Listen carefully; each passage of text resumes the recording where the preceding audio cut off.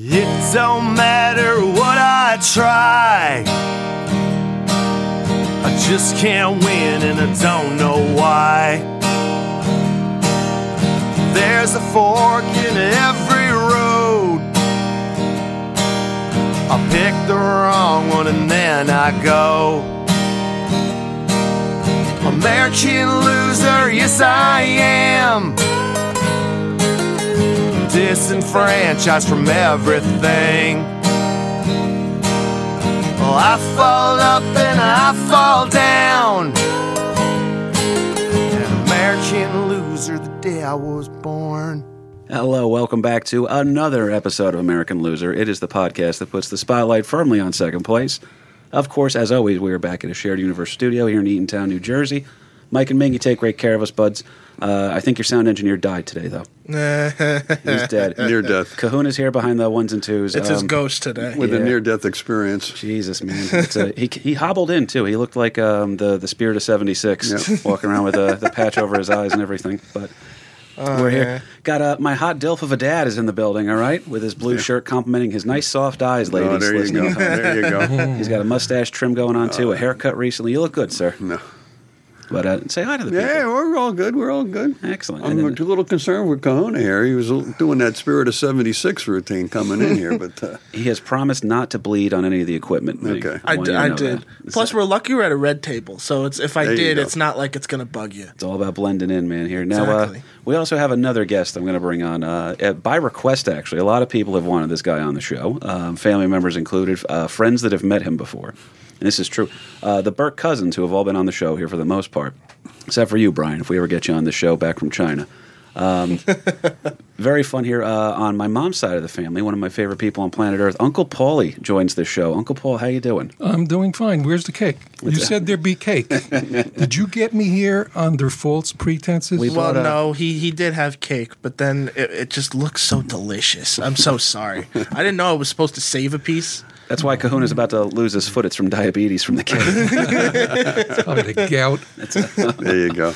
Brutal, man, brutal. Now, Uncle Paulie's here in the show.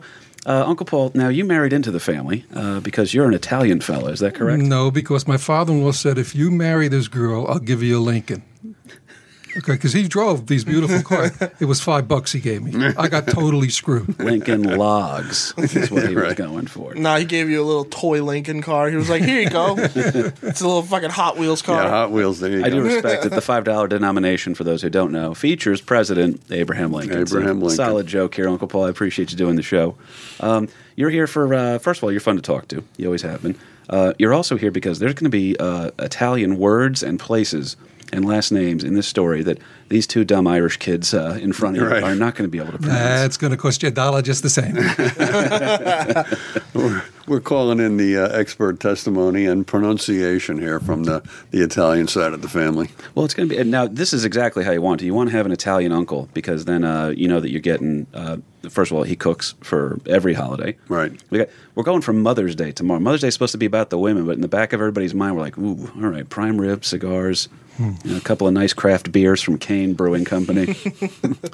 All for mom. You got to enjoy it. It's for mom. Right. So it's for the mothers.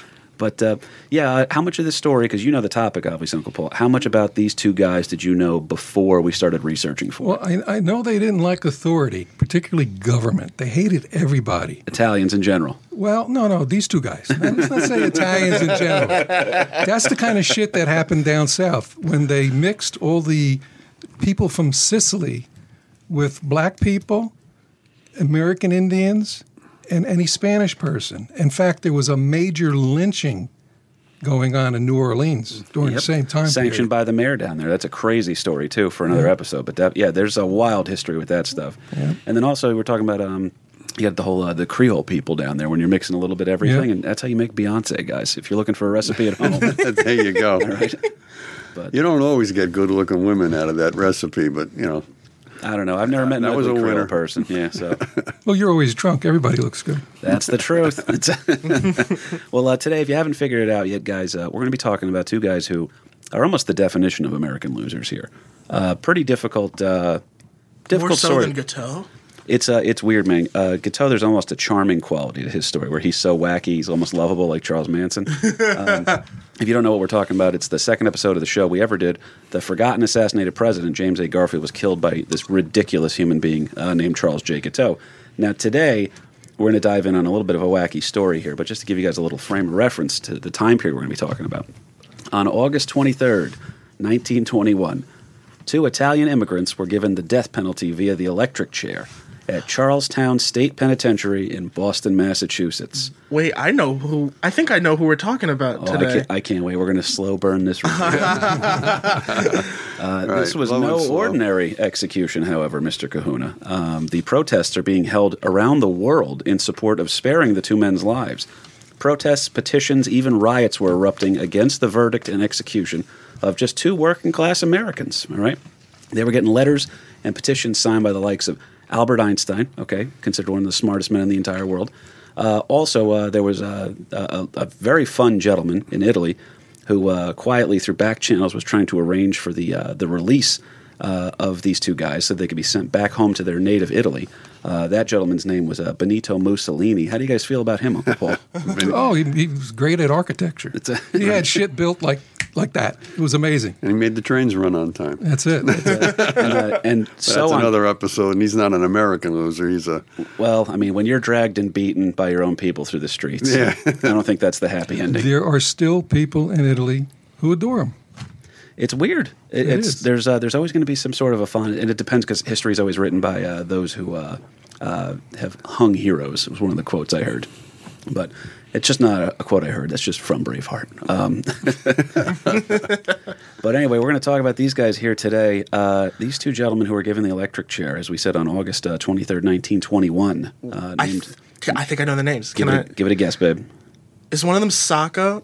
Yes, it's Mr. Sacco and Mick Foley from WWE. No, not Sacco. Shit. Nicola Sacco and Bartolomeo Vanzetti. Okay, Wait, I butchered the name, but okay. I thought you told me this was Nancy and Sluggo. I did all this research on Nancy and Sluggo for no reason. Also, it's not the Scolari brothers. We're getting a lot of good references in here. Uncle Floyd's proud. The Ghostbusters are proud. Life is good. But, Nicola Sacco and Bartolomeo Vanzetti, Italians love a lot of things. You guys love cooking. You guys love family and vowels. Big fan of vowels. This guy's...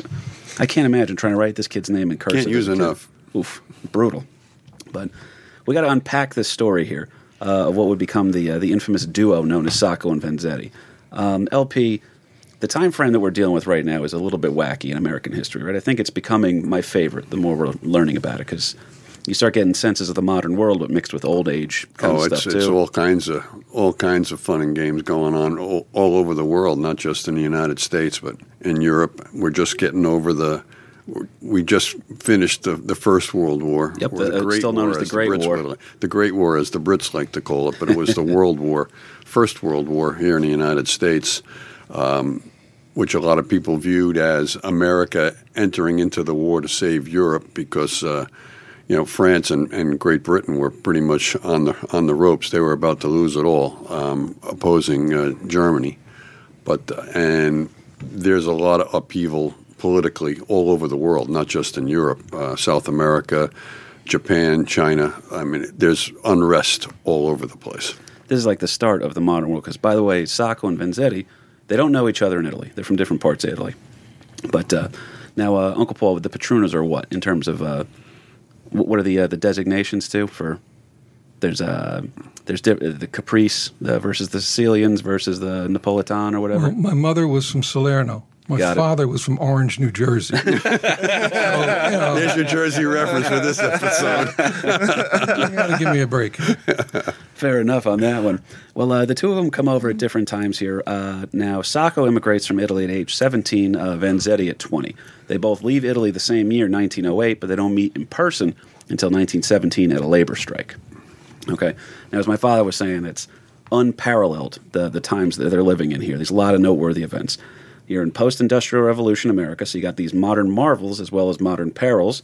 There's this need for a labor union because you got to oppose the corrupt business practices of some of these people that are like, these guys are working like 12, 13-hour days, no health benefits, no raises, wages are like way below standard. See, there's a need for this labor movement. Okay, now do they execute everything the right way? I think that's it went through a learning curve, let's say. Yeah, there's a little bit of an overcorrection. And it's a whole situation of the haves and have-nots. There really wasn't a real big middle class just yet, and it was really part of the labor unions that helped create the middle class. But labor, after the First World War, there was a lot of labor strikes that, people were sucking it up during the war for the war effort and everything else, and now all the boys are back home, and there's a lot of unrest there. It was just, things were not smooth, that's for sure. Now, also in terms of immigration that's coming into the country, at the time of World War I always talk about this because this quote fascinates me, the two biggest immigrant populations in the United States were Irish and German. You know that, Uncle Paul? I wasn't there. Don't blame it on me. Well, the German print newspapers were the most popular newspapers in America at the time when America was they could read. They were going to war with the Germans, too. That's the crazy part. So now, if you're the United States, if you're going to get into a war, now you got to tell these Germans that if you decide to join with the Germans, all right, you're going to piss a lot of people off, a lot of your allies. But if you go against the Germans, now you're going to send the grandsons of the Germans to go fight their cousins. All right. And then also, if you're aiding Great Britain, you're now pissing off all the Irish that escaped Great Britain in order to come to America and try to start over again. But there's this weird thing where these guys are all friggin' a lot of them are English-speaking people to begin with. Like, a lot of the Germans spoke many languages. The Irish kind of, I don't know if the Irish still speak English, to be honest with you. No. It's debatable. The biggest Irish immigrant wave actually happened during the Great Famine. So we're talking like the 1840s. 1847 was the worst of it. But at this particular point in time now, the largest immigrant wave is no longer the Irish and the Germans. They're now second generation in this country, and they're starting to get themselves established a little bit. Mm-hmm. So now we have another immigrant wave, which was Southern Europe. A lot of Italians were taken into that, and now they're the dirty immigrants that are coming to the America's shores. Now they're big on the Pope, the wizard in the shiny hat, as we call him on the show. Which is another strike going against the Italian immigrants because they're still Catholic. And they no speak of the English. They no speak of the English. I mean, the dirty Irish Catholics, but at least most of them spoke English, or what you could at least be understood as English, where now you have these non-English speaking immigrants coming through there. And the Italian immigrants are now flooding the country beginning in around 1880 or so. So we're second generation Irish are already established here. But between 1900 and 1920, there was 3 million Italian immigrants that immigrated into the United States. So that's a pretty good swath of people. And a lot of them were Sicilian. And a lot of them who went south integrated with the black people because they didn't know about being prejudiced. They did business They did business with them. They intermarried. Because you got, as we talked about, the Barbary Coast around that time frame. They had one of the best navies, so they could sail everywhere, and they dealt with Sicily a lot. Mm-hmm. So actually the King of Sicily at one time was actually involved with the American Navy having its first kind of war with the Barbary pirates. We talked about that on another episode. Yeah, and in Italy itself, I mean, that's in all kinds of political turmoil, too. It wasn't a unified country, per se, at this particular point. And a lot of people felt that the whole First World War was fought. It was an imperialist war, that it was just all these various kings and princesses and everybody else fighting over the expansion of their own financial and territorial rights, kind of a thing. And it was the poor Slav that's in the trenches that's slugging it out and dying by the thousands with, as you mentioned, this new, we're entering into the mechanical age, technological warfare, that now we can kill people with gas by the thousands as you're in the slop of the trenches. Now, it's funny you said that, too, because there is the sense of the hopelessness with that, but there also is this weird sense of what one person can do, the difference one person can make. One man can make a difference, Michael. It's here's the weirdest part, Cahoons. This is why these guys got treated the way they got treated. There's a gentleman, all right, by the name of Gavrilo Princip, okay, and he's an anarchist, and he's also a member of the Black Hand. So this is one guy who really does not like the government. Kahuna, that was very funny, but that was a visual gag, you bastard. But our boy Gavrilo Princip is an anarchist and a member of the Black Hand, like I said, and he goes ahead and he, amongst a bunch of other people, they all try to kill the Archduke Franz Ferdinand. In killing him, Gavrilo Princip sets in motion a chain of events that literally become World War I. So the modern world is all done by one radical guy who decided he was going to do one thing. And the entire world has not been by the same. assassinating the... Yeah. He killed the Archduke, and then the entire world goes to war because of it. Right. I think you ought to expand a little bit, too, what is an anarchist. That, that, as you say, one guy could make a difference kind of a thing. And I don't know if you want to get into that at all. But do you have some actual hard definitions of that? Because the confusing thing that always a lot of people always have is they wind up screwing up the difference between an anarchist and a libertarian. So libertarians are believing in a limited small government and then kind of, privatization of certain things.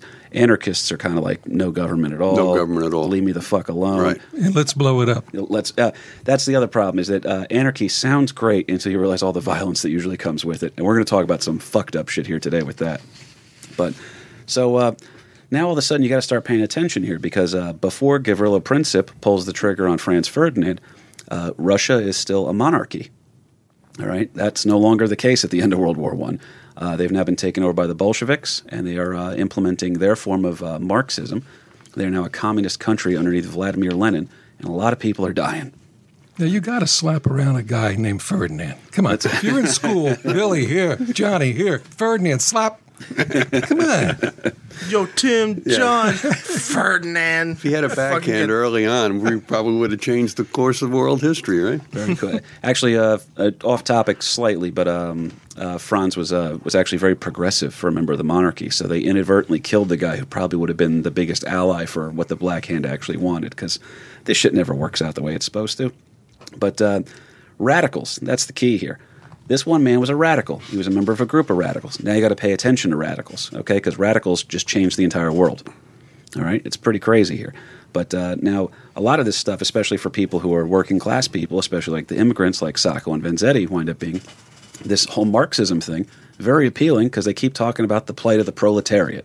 That's the working class people, the people making everything. Right. So if this guy's telling you, hey, you're not getting a fair shake here, man. You deserve this. We need to work harder for you. I want to work harder for you. This system's going to be designed to help you.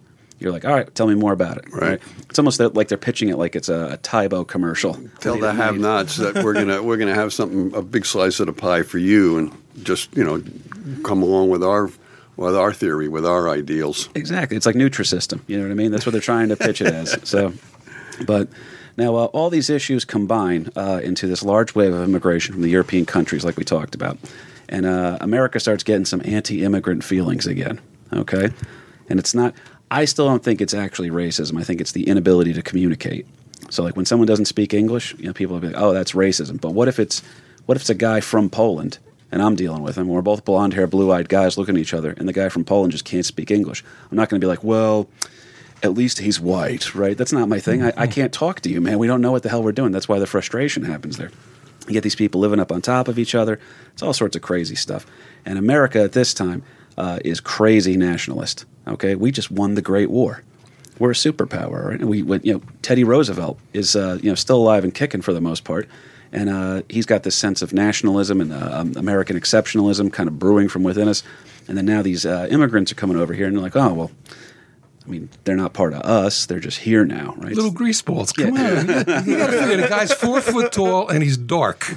He doesn't speak English. He's from outer space. Come on. I like to picture all the immigrants as Pesci coming over because it's just a boatload of Joe Pesci's.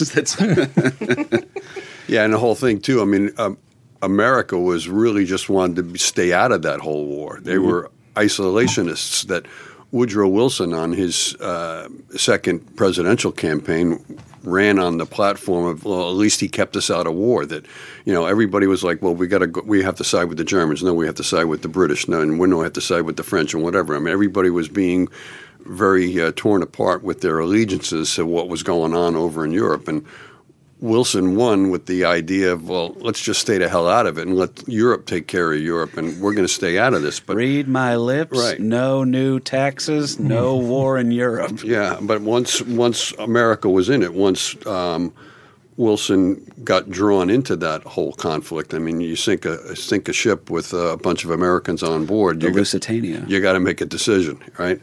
Well, I'll bring it out later on, but there was that whole concept, that whole idea about let's stay out of this, and we don't want to get embroiled with what's going on in Europe, led to some laws being passed in this country. Well, there's some interesting stuff with that. What were we going to say, Uncle Paul? No, I was going to say that they also carried knives. That's where the dago came from. Wait, what? All the people from Sicily were known to carry knives.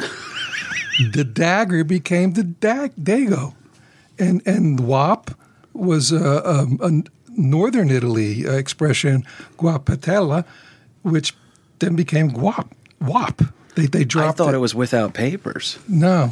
Oh, wow. All right. They used that later on at the Ellis Island, yeah. But that's not where it originated from. And besides that, you know where the street bands for funerals came from? Came from friggin' Sicily. Really? And it got adopted later on by the black people in New Orleans. They just jazzed it up just a little bit. They took the sadness out. There's nothing better than if you can hear jazz music down in friggin' or even the blues, anything down in New Orleans. They don't know how to not have fun. Oh, been there, done that. That's my plan for that one here. But we're trying to set up what we can, if we will, for the America that these guys are coming over into.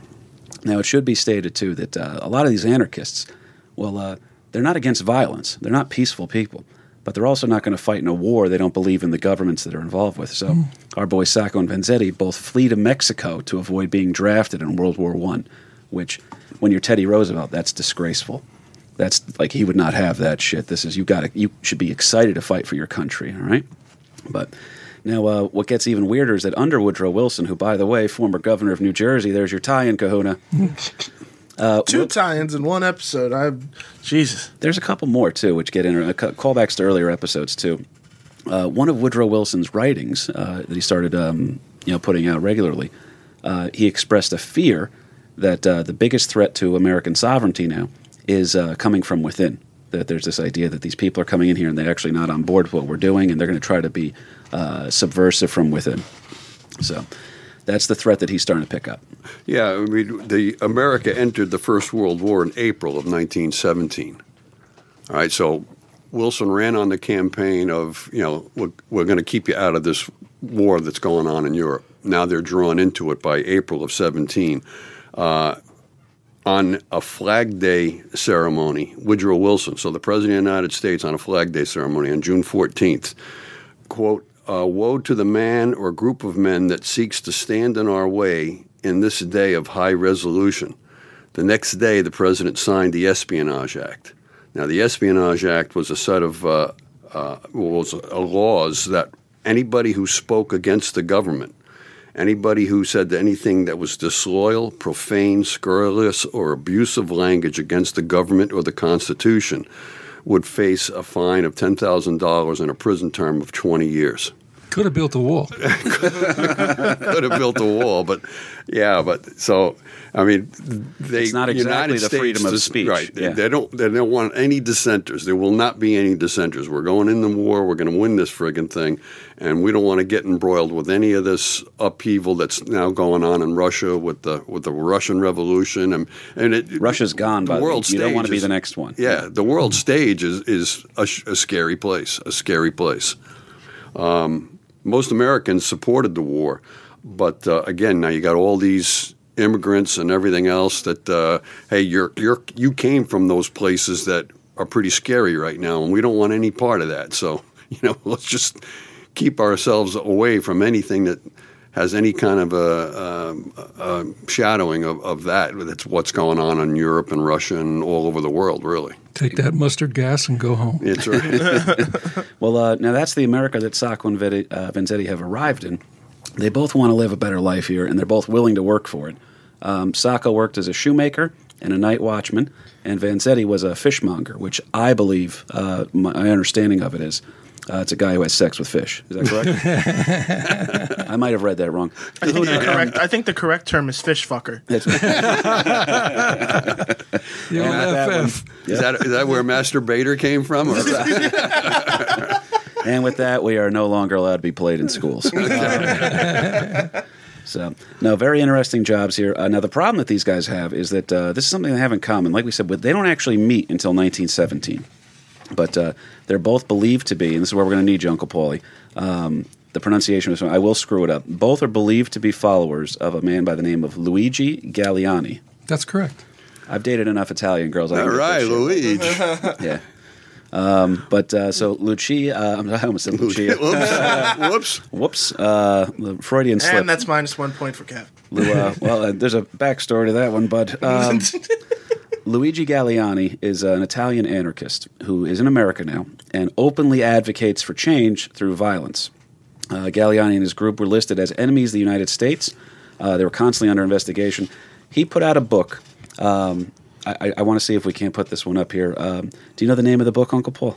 No, I don't remember. All right, because the translation of it is Health is in You. That's a book he put out, right? Sounds like a very happy thing. So, Cronaca Cervisiva.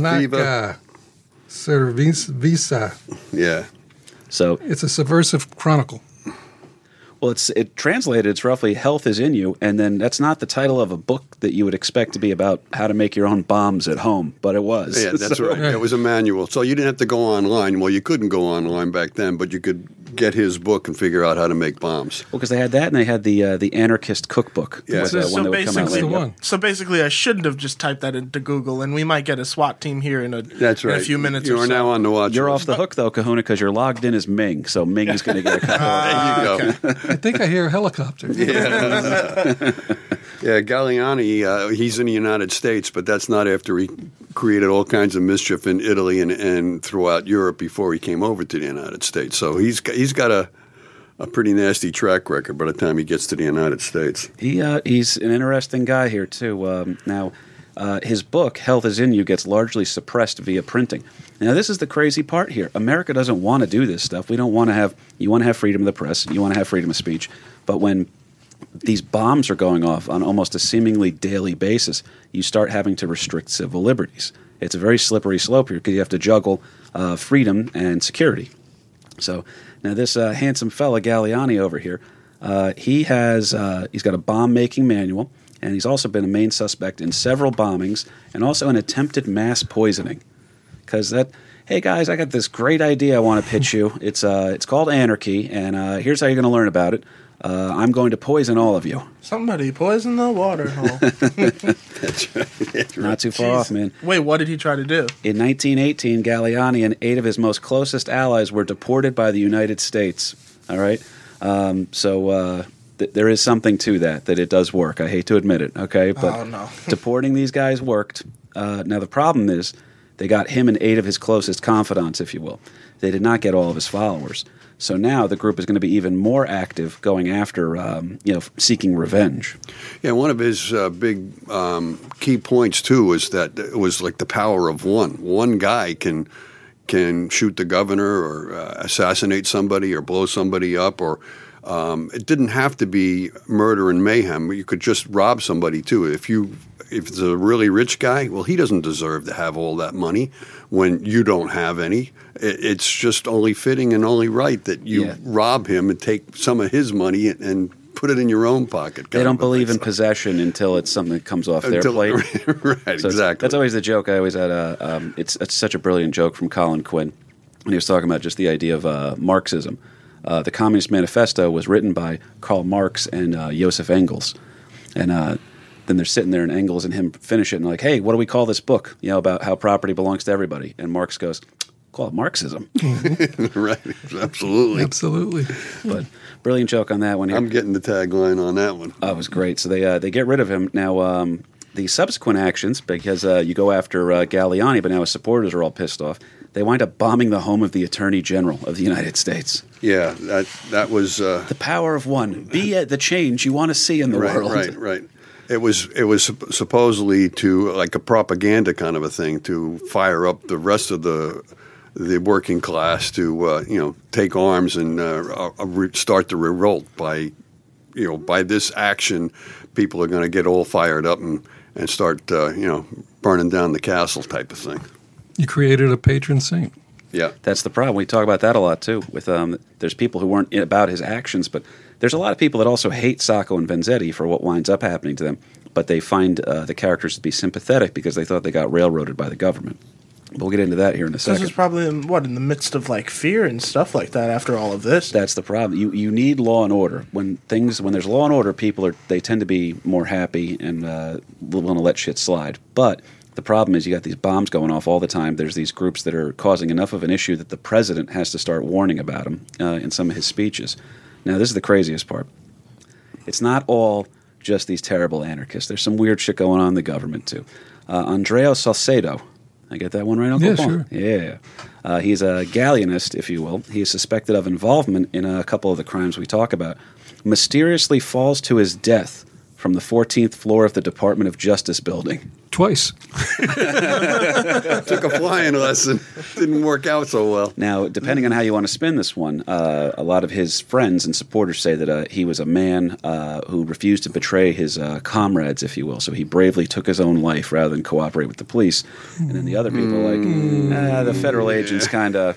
Gave him they gave him the old a treatment. strong suggestion. Yep. On 3. Yep.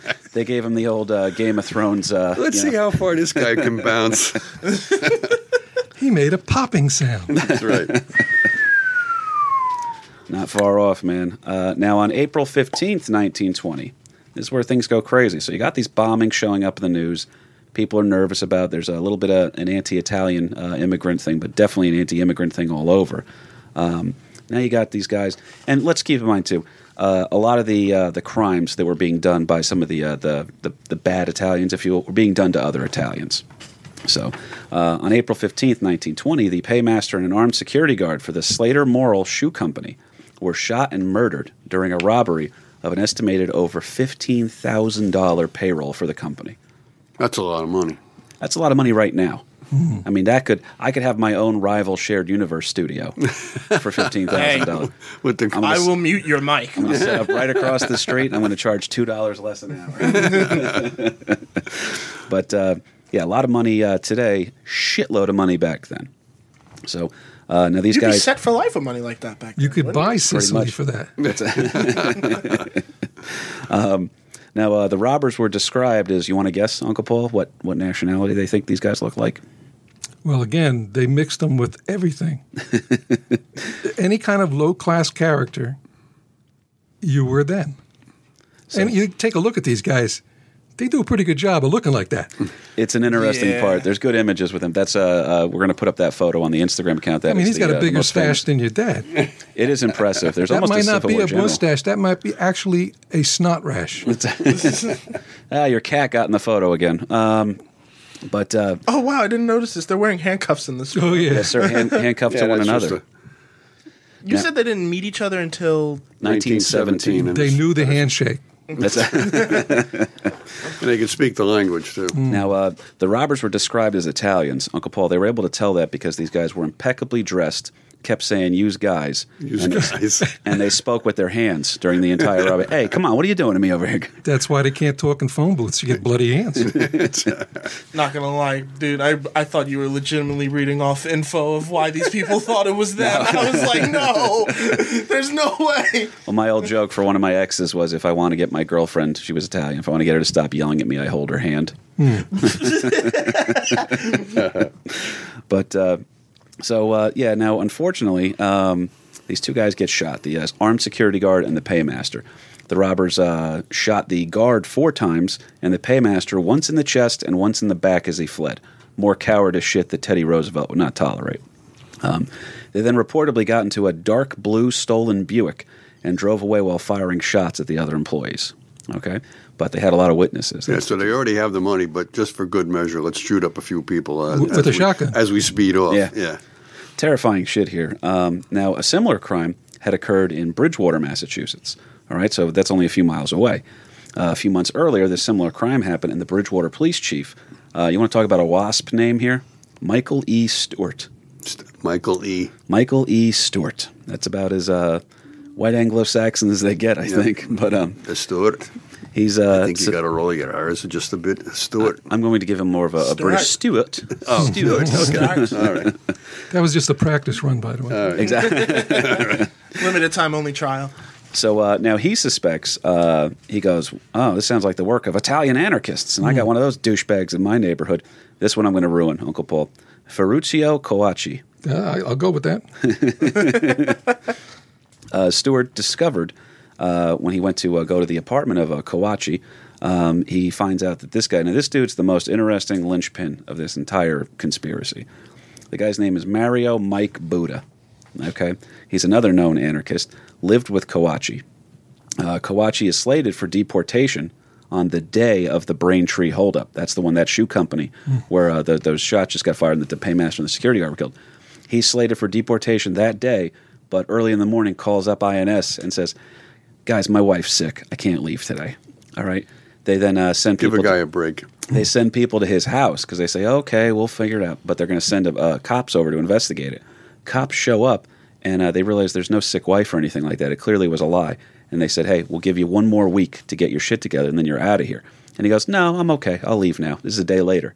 So pulls off, in theory, allegedly, pulls off this huge crime and then decides, well, I can go back now. I made my money in America. But so he's just a grub stake to go back to the old country with. Exactly. It's he goes, I tried to, I tried to do what I could in America, live the dream a little bit, but later determined, like we said, to be a false alibi by the investigating officers. And he is deported shortly after with his entire family and all of his possessions, among which might have been a chunk of that $15,000 payroll. So now Buddha is questioned by Stewart himself. They almost have this weird thing. You guys have both seen The Usual Suspects, right? Mm-hmm. So remember the end? Great movie. Chaz Palminteri just has that amazing scene where at the end he just realizes every lie he's been told and drops his coffee mug on the ground. That's exactly what's happening with Stewart and friggin' Buddha right now. Buddha's just spinning up the bullshit like you can't believe. So he limps away and starts walking, never to be seen again. It's so close to that, you have no idea, dude. Buddha's being questioned by Stewart himself. He discovers that Coacci owns the same gun that was used in the murders. The gun is not present in the apartment. They can't find it anywhere. But there's an owner's manual for the gun. Okay? Then Coacci, he's gone. You can't find him because he's been deported. And then Buddha is sitting there, and he goes, oh, well, do you have a gun? And Buddha shows him a gun. He goes, oh, of course I own a gun, but shows him a different gun than the one that was, anything that he could be implicated for. It was a Spanish pistol that he was showing him. He goes, oh, do you have a car? Stewart's asking him. And Buddha goes, I do have a car. It's in the shop right now. It's an old car, getting work done. I mean, it's just beat. So he's got an excuse for everything. So Stewart finds the garage that's doing the repairs for him. Okay, and he tells the foreman on the job, if he tells the owner, the lead mechanic, he goes, when someone comes to pick this vehicle up, you call the cops right away because we want to know who's coming. We're going to come down and see who's picking it up. And they said, okay, whatever you need, right? Then he goes back. Stewart now discovers that Coacci, who he just had fucking deported, worked at both shoe factories that were robbed. So the Braintree one and then the crime that happened a few months earlier, Coacci worked for both of them. So now he's sitting there. He goes, oh, I got to hurry back to this house so I can arrest Buddha. Buddha's gone at this point. Coacci's back in Italy. And Buddha's a slippery guy, man. You never find him again. He did the skedaddle. So there's his Kaiser Soze moments. But now get this one here. On May 5th, 1920, a.k.a. Cinco de Mayo for our regular listeners. There you go. Tequila. I like the way you think. Buddha arrives back to pick up his car from the garage. So as slippery and as quick on his feet as Mr. Buddha is with the bullshit, he doesn't know that the cops are waiting for him. It's still my car. I got to have my ride. Mm-hmm. So he shows up, does not show up alone. Okay, decides he's going to bring some people here with him. Now what Mr. Stewart, the police chief, suspected was that Buddha's car was used as the second getaway vehicle because there was tire tracks that would have matched the Buick that matched his car next to the Buick that was abandoned from the Braintree robbery. This guy isn't exactly Columbo. You realize that? Stewart, yeah. I gotta ask you something. Yeah. There's one more thing, one more thing, sir. Your car. Where did you put your car? So maybe a little more Clouseau. You're right. It's not my dog. It's a blimp. Want to go even worse? Maybe more Inspector Gadget. Go Gadget anarchist. But so now on May 5th, he shows up, and he's not going to show up alone. All right, he shows up with a couple of his boys, and these guys all have his back. Now, these guys' names are Nicola Sacco, Bartolomeo Vanzetti, and Riccardo Orisiano. All right. Very good. All the men knew each other, and Buddha once referred to Sacco and Vanzetti as the best friends I had in America. So, know how to pick your friends a little better. That's all I'm trying to say here. The police are alerted, and all the men flee. All right, they leave. Sacco and Vanzetti were caught and arrested because they hopped on a streetcar, and the cops just followed the streetcar. Buddha disappears. You know where they finally find him, Uncle Paul? No, but I think he took an Uber, didn't he? That's right. He took Called an Uber. Enterprise. Yeah. We'll pick you up. He took an Uber all the way back to Italy. That's where he pops back up. Never sits trial in America, never caught, never arrested. He doesn't resurface until 1928. This dude knew how to hide and disappear, man. So Orisiano was arrested a day later, but gives this good alibi that he was at work both days of the crime. And it checks out. They check his paperwork, everything like that. Now, Sacco claims that he was working the day of the Bridgewater crimes, but the day of the Braintree incident, he goes, oh, yeah, I was off that day. A little suspect here. Now, Vanzetti.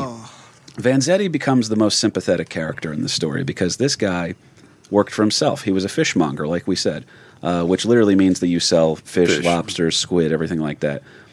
So he's his own business owner, which means he doesn't have a boss that can confirm he was working that day. He's self-employed. Now he's fucked. All right? So they go ahead and they get him pretty good here. He's got no alibis, and when Sacco and Vanzetti are arrested, they both give conflicting stories, all right? But they both deny immediately any connection to anarchist movements. Unfortunately for them, Sacco was found carrying an Italian passport, lots of anarchist literature, and a Colt pistol matching the shells that were used in the Braintree robbery. All right, so that's almost like, oh yeah, I'm not in with those anarchists. It reminds me of the scene from Austin Powers, one Swedish-made penis enlarger. Oh, that sort of thing. That's not my bag, baby. Austin Powers' book, Swedish-made penis enlarger. That kind of thing is my bag, baby. It just gets worse and worse. Now, poor Vanzetti is found to be in possession of, get it, the same pistol that was reportedly taken from the security guard. It was killed in the robbery of the Braintree incident. And also 4 12-gauge shotgun shells, which Uncle Paulie was saying the shotgun was being, kind of fired out of the car at people. You got to remember, there weren't a lot of different kinds of guns available in those days. Very true. It's not like today. So everybody had, a World War I leftover 32. Right. And it's crazy, because you were telling us earlier that the size of these bullets, a lot of them are just going to, it's not really a kill shot. It's more of a, we're going to annoy you with this. Especially on big people. Unreal. But now this is where this shit just starts to escalate real quickly. Sacco, unfortunately, is charged with just the Braintree murder, okay? But Vanzetti has no alibis, gets charged with both the Braintree and the Bridgewater crimes. So of the two of them, our boy Vanzetti, the guy with the mustache, he's fucked a little extra. So their arrests and their trial lead to more bombings and riots among their comrades. Yeah, that's the way to do it. Like, hey, we don't like, you guys are being unjust, so we're going to bomb some shit and riot and, just make sure that we're as unlikable as possible so you guys don't possibly think of listening to us. I'll never understand that one. But bombs are going off too here. Now, it is rumored that because of their arrest and the day that they were indicted, that their friend Buddha, who has now disappeared underground, right, allegedly orchestrates the Wall Street bombing on September 16th, 1920, which kills over 38 people and wounds over 100 more. And the rumor is that was done as a response to the indictments of his friends, Sacco and Vanzetti. Just doing his job. Yep. Yeah, I mean, there was bombings all over the place, and it wasn't just all related to Sacco and Vanzetti. There was bombings across the country, and in the spring of 1919, there was bombs targeting the government and law enforcement officials and everything else. Package bombs were delivered to the home of a former U.S. senator. The guy by the name of Hardwick, He escapes injury, but as well as his wife. But the maid who opened the package survived, alibi with several injuries. A month later, in Seattle, the mayor of Seattle receives a mail bomb sent from New York. Days later, there's a postal worker who reads a newspaper item about the Georgia bombing and a description of the package that reminded him of a group of parcels that he had dealt with a few days before, right? Oh, shit. And yeah, so now he goes and intercepts 36 different mail bombs, and they were targeting some pretty heavy hitters. Oh, boy. It wasn't just, John Q. Average. Oliver Wendell Holmes, John D. Rockefeller, J.P. Morgan, and some other notables, so that there's a definite red scare, if you will, going across the country that these anarchists are really up to some hijinks for sure. So, and all of this is playing in the background of Sacco and Vanzetti's shenanigans with the robbery at the shoe factory. Yeah, it's not. I always laugh when people are like, I just can't believe how bad things have gotten. You have no idea. Yeah, really. I hate to tell you. You don't know your history, Yeah. dude. Yeah. You got anything else on that one, or? No, it's just with all these different bombings and everything else that it became known as the Red Scare. And one of the bombs that went off in front of this guy's house, a guy by the name of Palmer, who was a Emerson Lake and... Yeah, no, not Emerson Lake. But anyhow, and a bomb explodes in front of his house, Palmer's house, in Washington. And the only guy that was really hurt in that bombing was the bomber himself. So he blew himself up. So, yeah, but Rookie. Palmer then starts this whole investigation because he was a Politico, so he starts this whole thing to search out all of these different anarchists and stuff. And there's a major sweep of undesirables. A lot of them happen to be of Italian descent because that's who the big fear factor was. There's a guy who happened to be a Justice Department lawyer at the time. You might recognize the name J. Edgar Hoover. Oh, boy. Nice man. So he's put in charge of finding out, weeding out these guys. And I just pictured him answering the phone with a pair of heels on. I'm on it. Yeah. Well, there's all different raids across the country, and people are just rounded up without warrants and paraded off to jail and off to be deported without trial or anything else. So there's a huge uproar how quickly over that. all this happens is one of the other things that gets people fired up and makes them more sympathetic. Do you have anything else before we go into the trial? No, because the trial is a fucking circus in and of itself. No, I mean, but I'm just trying to paint the background before the trial even starts to become a circus. Totally. The whole country is in a circus kind of a thing with all these various Palmer raids that like 3,000 people are rounded up across the country and they're going to be deported. And I think it was maybe 700 from in and around the Boston area, right where Sacco and Vanzetti are their home stomping grounds. But how do you tell who the Italians are in Boston? It's those grease balls. Anthony. Yeah, it's just a Prince Spaghetti Day. Just a bunch of Nick DiPaolos getting put on a boat. Now Vanzetti, he's going to be tried first because remember he is on the hook for the Bridgewater crime as well. And Vanzetti, I developed a personal admiration for him in the research for this. Vanzetti chose John P. Vahey, who was an experienced defense attorney, in order to defend him. The case was prosecuted by Frederick Katzman, okay? And the judge was Webster Thayer, a man who earlier, like weeks earlier, but he had already been assigned to the trial, had made a very public speech going against Bolshevism and anarchism and was trying to tell the new Americans this is not how we do things. He also was known for not really liking the foreigners, but he was considered to be a fair judge. Now, I like to, for this, I like to picture him as the judge from My Cousin Vinny. I just think that's funny. That's right. 2 Utes. Did you say Utes? These are Italian fellas. That's right. From Italy. Italy. So now he is considered a fair judge here, but the problem is Vanzetti's he doesn't want to testify on his own behalf, which hurts the case. Many of the prosecution's witnesses couldn't agree about the size of Vanzetti's mustache size and the style, which could have saved him. Okay, so my father's a handsome guy, but if you put Tom Selleck next to him, you'd figure out there were some differences. Try to figure all that stuff out. But where it gets a little bit goofy here is that they tell Vanzetti that these eyewitnesses can't properly identify you. Now, if you can corroborate with the witnesses that we've provided, that are saying they were buying fish from you because Eels. Yeah, for Eastertide, right? Right. Now, what's that whole tradition about, Uncle Paul? Am I Sicilian? I mean, come on. They like to fry the eels and put it on macaroni. Okay. And they move in the pan. It's very scary. They never die. Nice.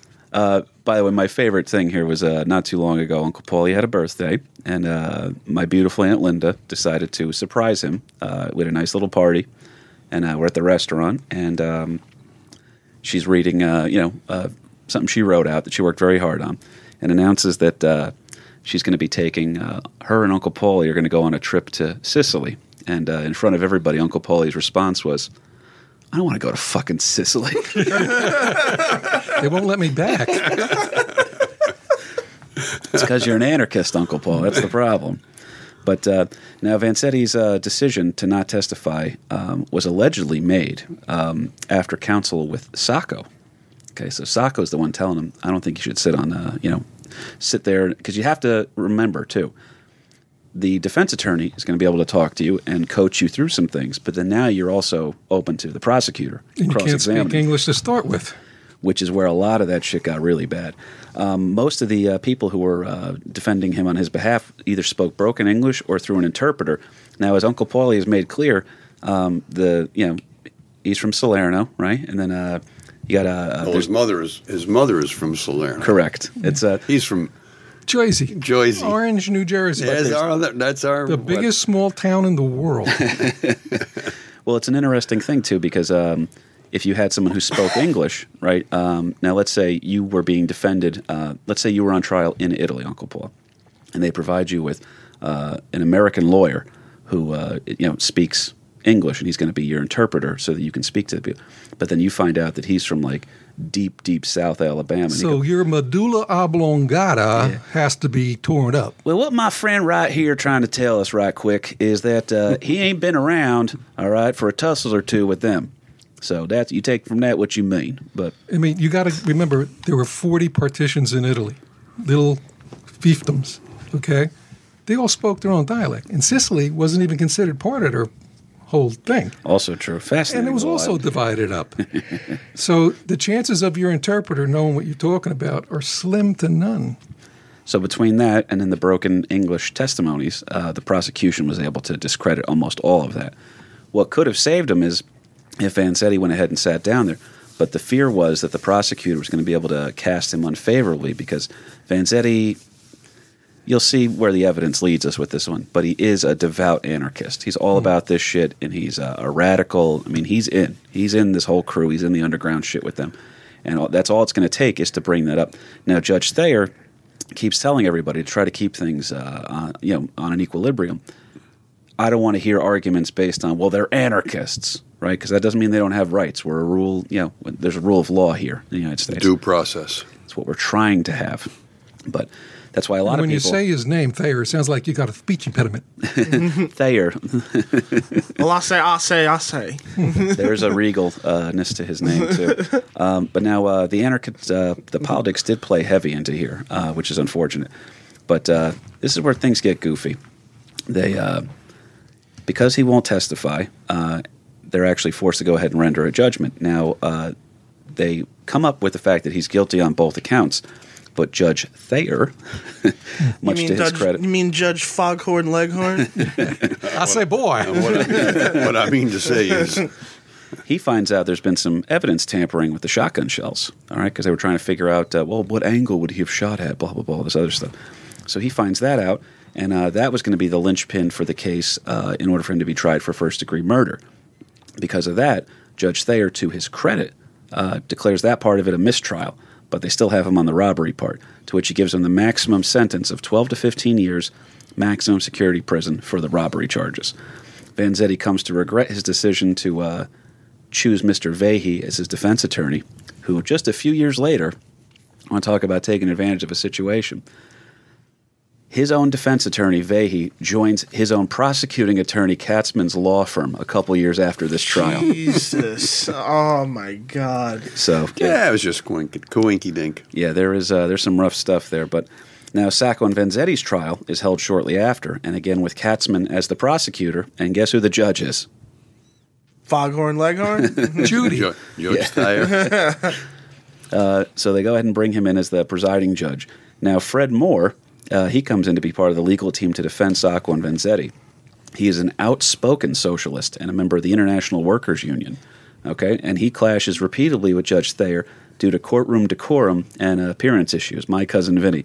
Yeah, now that International Workers Union, Yes. they were also highly suspect of all this seditious acts and espionage and treason and everything else. Oh, yeah, that's- along with all the immigrants. I mean, if They're you're nuts. if you're a part of the labor unions, you're highly suspect.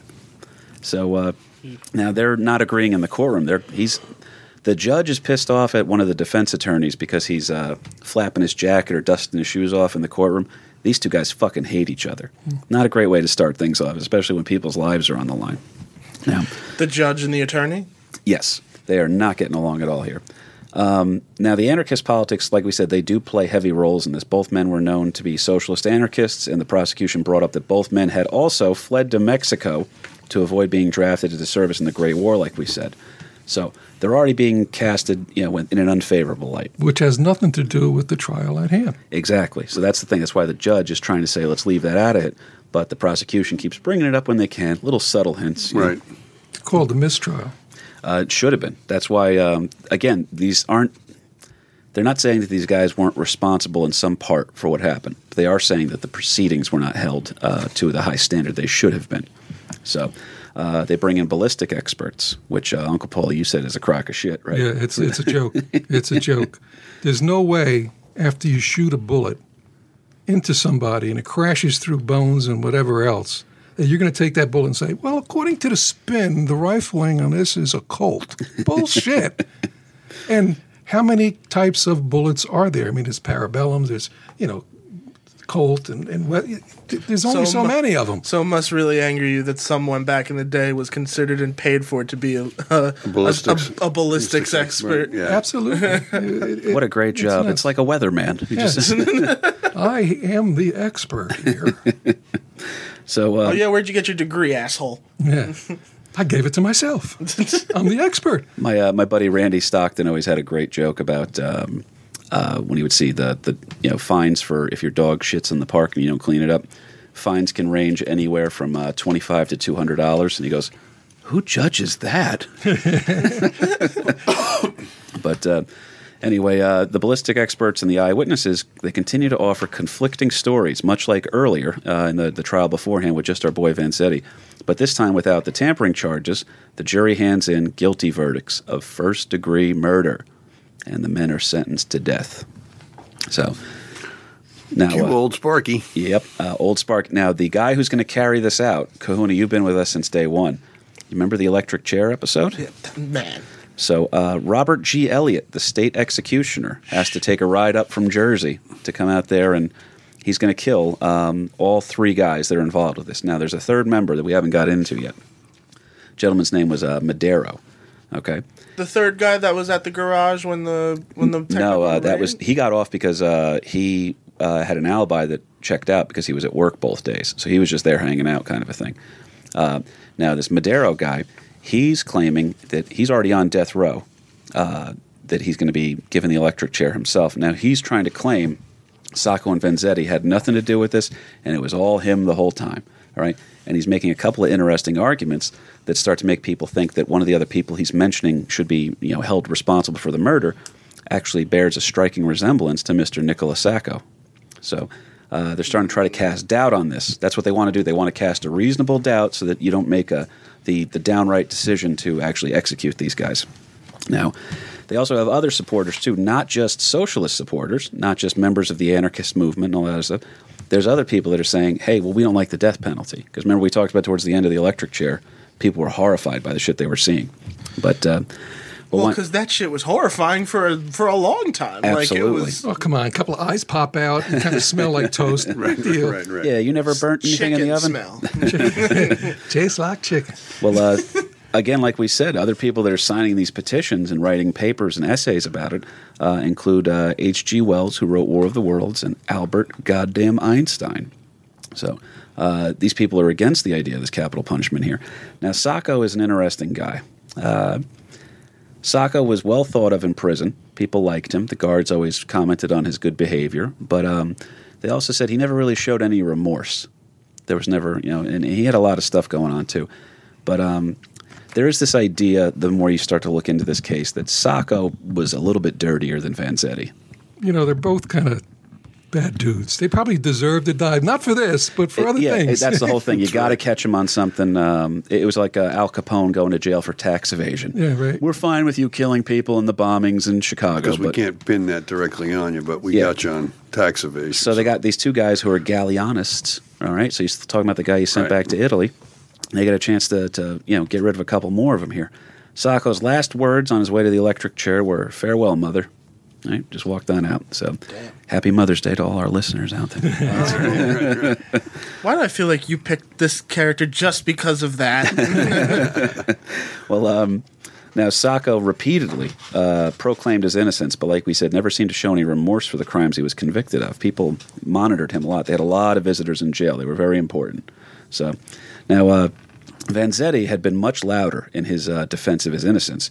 He wrote constantly, spoke poetically, and impressed his captors with his good behavior and dignified manner. One of the people that came to visit him referred to him as the greatest American author of all time because he learned English and was able to write in it at such a high level and produced all of his work almost from death row within a 7-year period. Okay, this shit's wild. But people are blown away by it. See what a good prison education will get? Yeah, that's get right.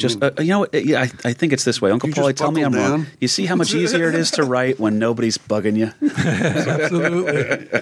Now, was it the public?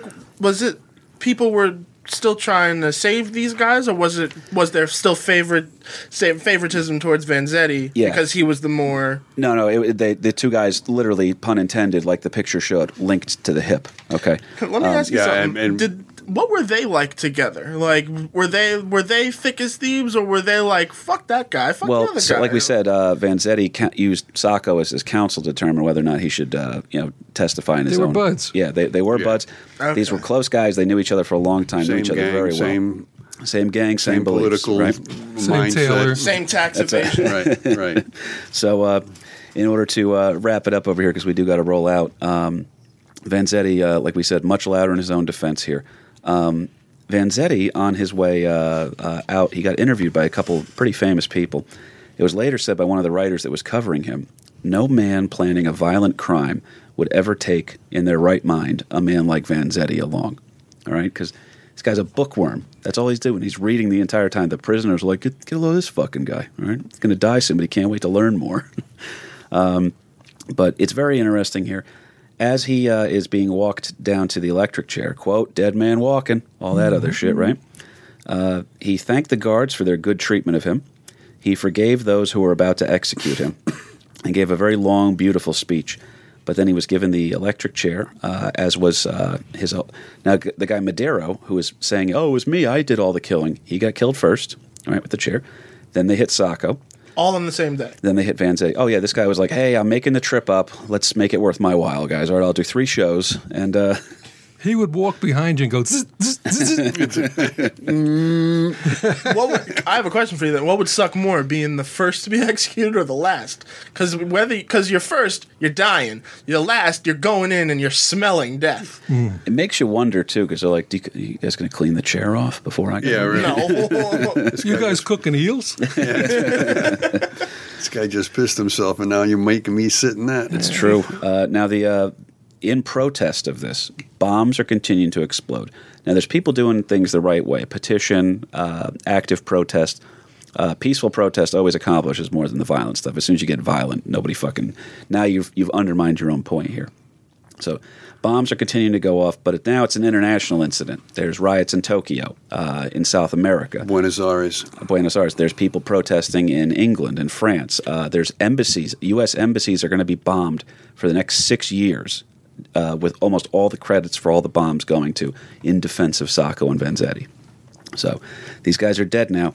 As the bombs continue to explode, their funeral march is held in Boston. It is attended by more than 20,000 protesters marching. Yeah, it's insanity, man. Now, the first head of the Major Motion Picture Association of America, I believe the guy's name was Shaw, he actually has the footage of this destroyed so that people can't see the martyr, as you were saying, Uncle Paul, that they're trying to make out of Sacco and Vanzetti. Oh, the funeral footage? Or yes. Oh, wow. Yeah, the funeral footage. Now, they were marching in Boston. They actually dug up the road and put barbed wire and everything in order to divert the parade routes, that it couldn't go in front of the courthouse, because they wanted to kind of showcase that, we don't believe in you, we have no faith in you, fuck you, kind of a thing. But now, this is the craziest part here. Now, our boy Buddha, safe in Italy, later tells his fellow anarchists, well, Sacco was there, but Vanzetti was innocent. Good old Mario. Right. Last minute after they're dead. Right. So now Vanzetti fried, and he's sitting in Sicily again with a couple of bucks in his pocket. Squid ink macaroni. It's right. Now, their defense attorney, for the second trial, when they were both being tried together, he asked him, he goes, Sacco and Vanzetti, guys, please do me a favor. Please make an oath and ask for there to be no more violence in response to your conviction, because shit's going crazy on the streets right now. And they both agree to that. Now, as they're about to go get the electric chair, the attorney asks, goes, and do me a favor, swear on the Bible one more time that you're innocent. And Vanzetti does it immediately. Sacco never does it. So, again, that's why Vanzetti's a little bit more of a sympathetic character over here. Now, their ashes get sent back to Italy. And in 1941, Carlo Tresca, who was an anarchist leader and a member of the Sacco and Vanzetti defense team, said, also, Sacco was guilty, but Vanzetti was innocent. Now you have martyrs. So, well, here's the problem, is that you got both of them here together. Do you let Sacco off the hook, along with Vanzetti, or do you whack them both? That's the question you got to ask yourself. It gets a little bit crazy here. Their death was appealed twice. Their death sentence, I should say, was appealed twice to the Supreme Court, and the governor of Massachusetts was asked to give them clemency and denied it to them. Okay, so the government it was almost like a hit piece, like these guys got to go, all right, get rid of them fast. So that's why it's not necessarily that we're sympathetic to the anarchists, it's that we don't like that due process got thrown out in the process, But in wrapping up here, though, I want you guys to know this, it's not all bad, okay? Governor of Massachusetts, Michael Dukakis, issued a proclamation that they had been unfairly treated and that all negative association to their name should be expunged. When was this? You hear that, Sacco and Vanzetti? Yeah. It took us a little while. August 23rd, 1977. Wow. Into the mic, LP. We heard it. It's all good. All right. This is wild, though. I was trying to... Because you know how, like, most of these electric chairs are named? Some of them are. This one apparently was so infamous, it doesn't have a name and it doesn't exist now. Only thing left is the helmet. See, that's the crazy part. And it's weird, too, that the Massachusetts electric chair helmet looks exactly like the old Leatherhead helmets from the early NFL days. But we're going to wrap up here, guys. I have a gig I have to get over to, and Uncle Paulie's got a prime rib to start tomorrow for Mother's Day. There you go. And Got to brine that sucker. Exactly. A Uncle trip Paul, to Sicily you don't fucking want. that already happened. Uncle Paul, anything else that we leave out? Any other notes? Yeah, what the hell's an uncle compared to what do you call him? A DILF? A DILF? What's an uncle? Oak? We're going to have to look this one up. Listeners at home, if you want to bang my Uncle Paul, come up with a name for him. Hey, don't forget, I gave you your first kiss. I was in the audience. This idiot's on stage. Everybody knows I'm an uncle. He says, tell me about your first kiss. And his act, he goes, oh, my uncle put me on the couch. Everybody's looking at me now. Like, I did this for real. I love it. Didn't specify which uncle. Also true. What else did we leave out, sir? I don't know. I think we that was kind of, our hour's got to be up by now. Come on. It is. These poor bastards. worry LP, about what it. else you got, sir? Just a quick little aside with all those Palmer raids when they were rounding up all these undesirables, and there was a whole backlash of that because they were doing it without warrants or anything else. That actually led to the formation of the ACLU. The ACLU was created. The American Civil Liberties Union was created in 1920 as a direct result of all these Palmer raids. It was suggested in January 13 meeting to change their name to the National Civil Liberties Bureau, or as the ACL, which held its first meeting. Anyhow, the long and the short of it, the ACLU's first action was to challenge the Sedition Act, which For the espionage, allowed gotcha. them to round up all of these guys. So It was an important landmark case in history, and even gets a nice shout out on the Columbus episode of The Sopranos. So it's good to know on that one. I want to say thank you to Mike and Ming at Shared Universe for letting us do this. Thank you to the Kahuna for not bleeding on any of the heavy equipment. How do you know? It's a red table. It's I can say thank you to my father for making me love history. I want to say thank you to my Uncle Paul. You were the perfect guy to talk about this fucked up topic with. All right. I'm sorry, I fell asleep. What did you say? If you guys like the show, please check us out. If you're listening on SoundCloud or iTunes, go ahead and leave us a review. Give us click the like button, whatever you want, man. Get involved with the show now. We're making a format change down the road, and we want to reward the people that have been here with us since day one. Give us them 5-star reviews, baby. A couple of 5-star reviews, always nice. If you want to leave a written review, that even helps because we can track those a little bit easier. But anyway, guys, we had a great time doing the show here. I got to go because I'm already late for something. But that was Sacco and Vanzetti, American Losers. An American loser the day I was born. An American loser the day I was born.